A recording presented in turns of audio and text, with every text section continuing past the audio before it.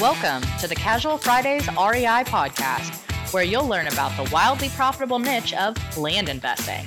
Active land investors Adam Southey and Justin Sleva are here to share their experiences with you so that you can learn how to build massive cash flow and huge profits from this highly lucrative niche. So without further ado, here are your hosts, Adam Southey and Justin Sleva. Hey, what's up, guys? I'm Adam Southey here with my co-host, Justin Sleva, and this is the Casual Fridays REI podcast. Today, we're doing a little remix from one of our earlier shows about defining your acquisitions criteria. Before we do that, though, let's talk about the Casual Fridays REI consulting program. Guys, basically, we're here to help. Doesn't matter if you're brand new to this and you want some help picking and pricing a county, or you've been at it for a while and you're just looking for some help on ways to expand. All you got to do is go to our website at www.casualfridaysrei.com. Click on the consulting tab, walk through the sign up, then we'll be in touch to help you get started. It's the remix.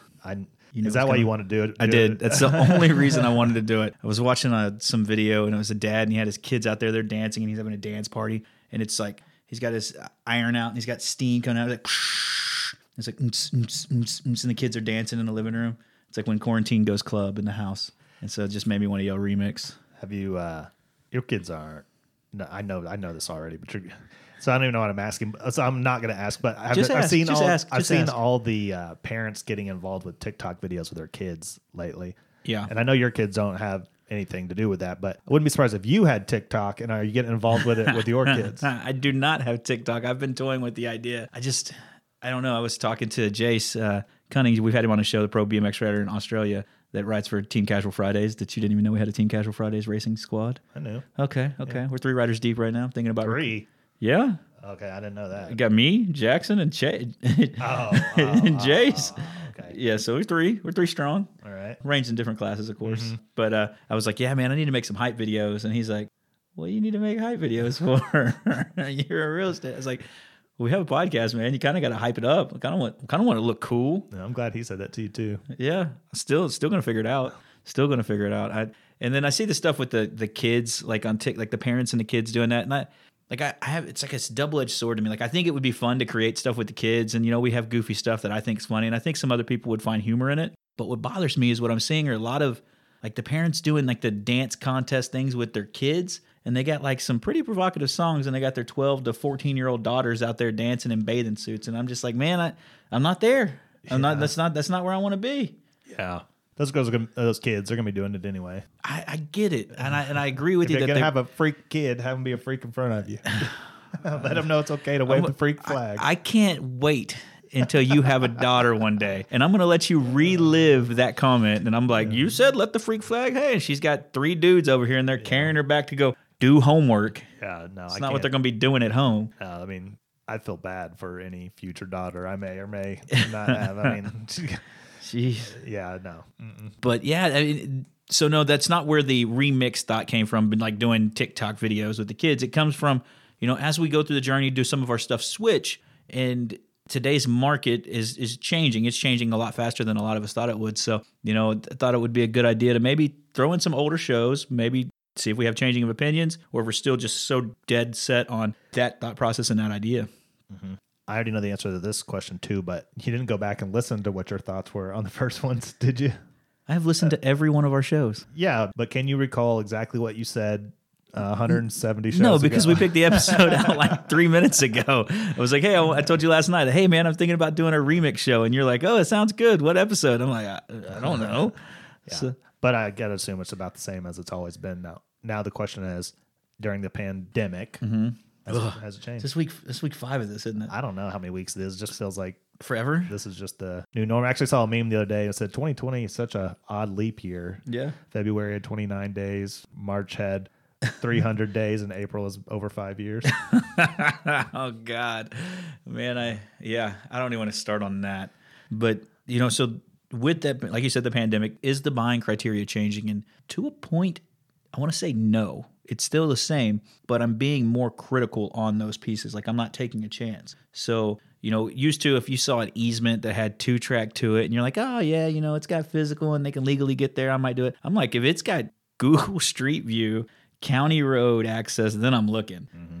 I was going to say that too. I don't remember exactly what I said all those episodes ago, but I can think back to that time in investing where as long as I could have got to it, it wouldn't have had to been a named road or anything, right? If I could just look on the GIS and see a clear road from there that I could get to it, then I would have bought it. Yep.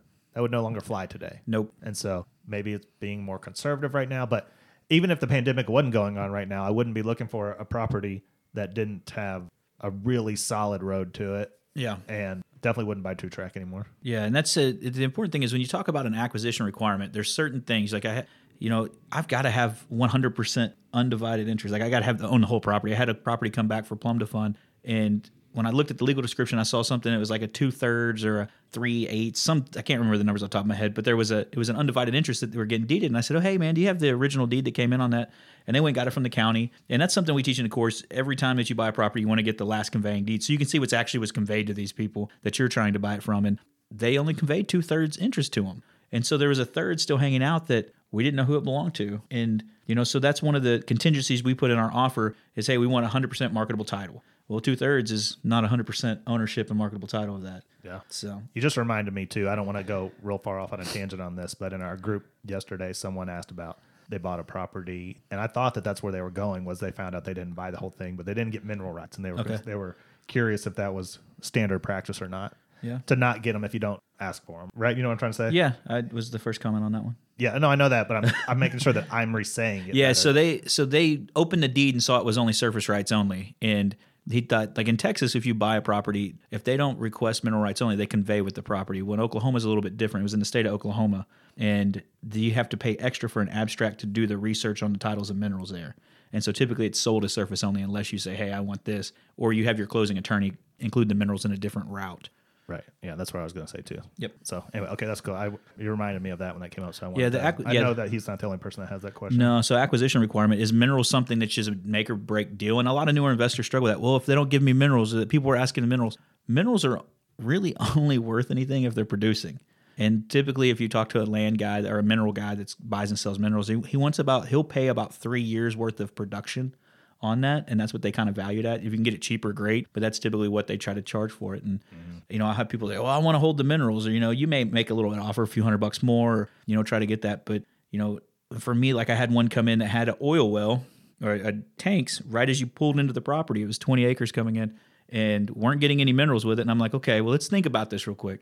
If I'm a client, because they had Google Street View, rode in, if I drove into the property, and every time I'm seeing this oil well sitting there, and it's black tea, black gold, whatever the hillbilly song was, and you don't get any part of that, and it's just messing your view. It just make me mad every time I drove on.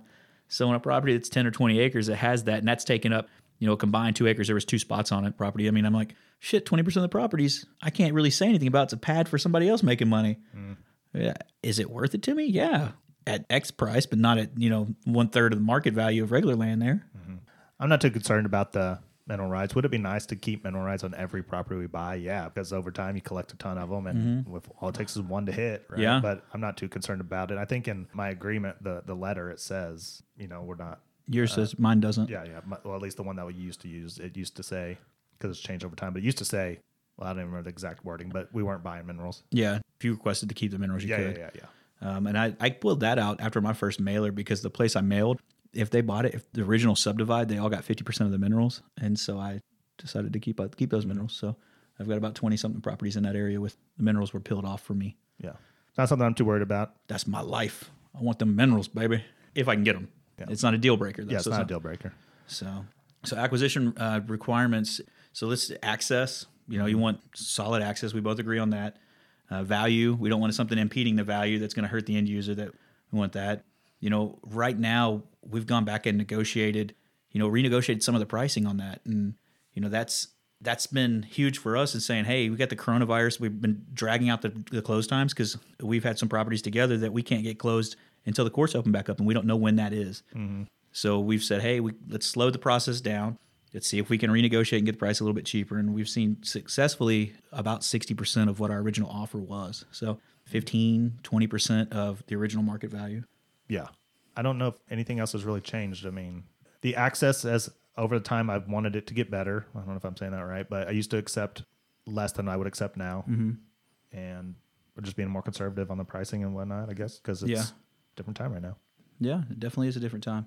So topography, you have any changes on topography, what you look at? I don't think so. No, I mean, I'd love to have the property someone came through with a bobcat and cleaned everything up and made it just beautiful. But I don't care if they haven't touched it in 50 years.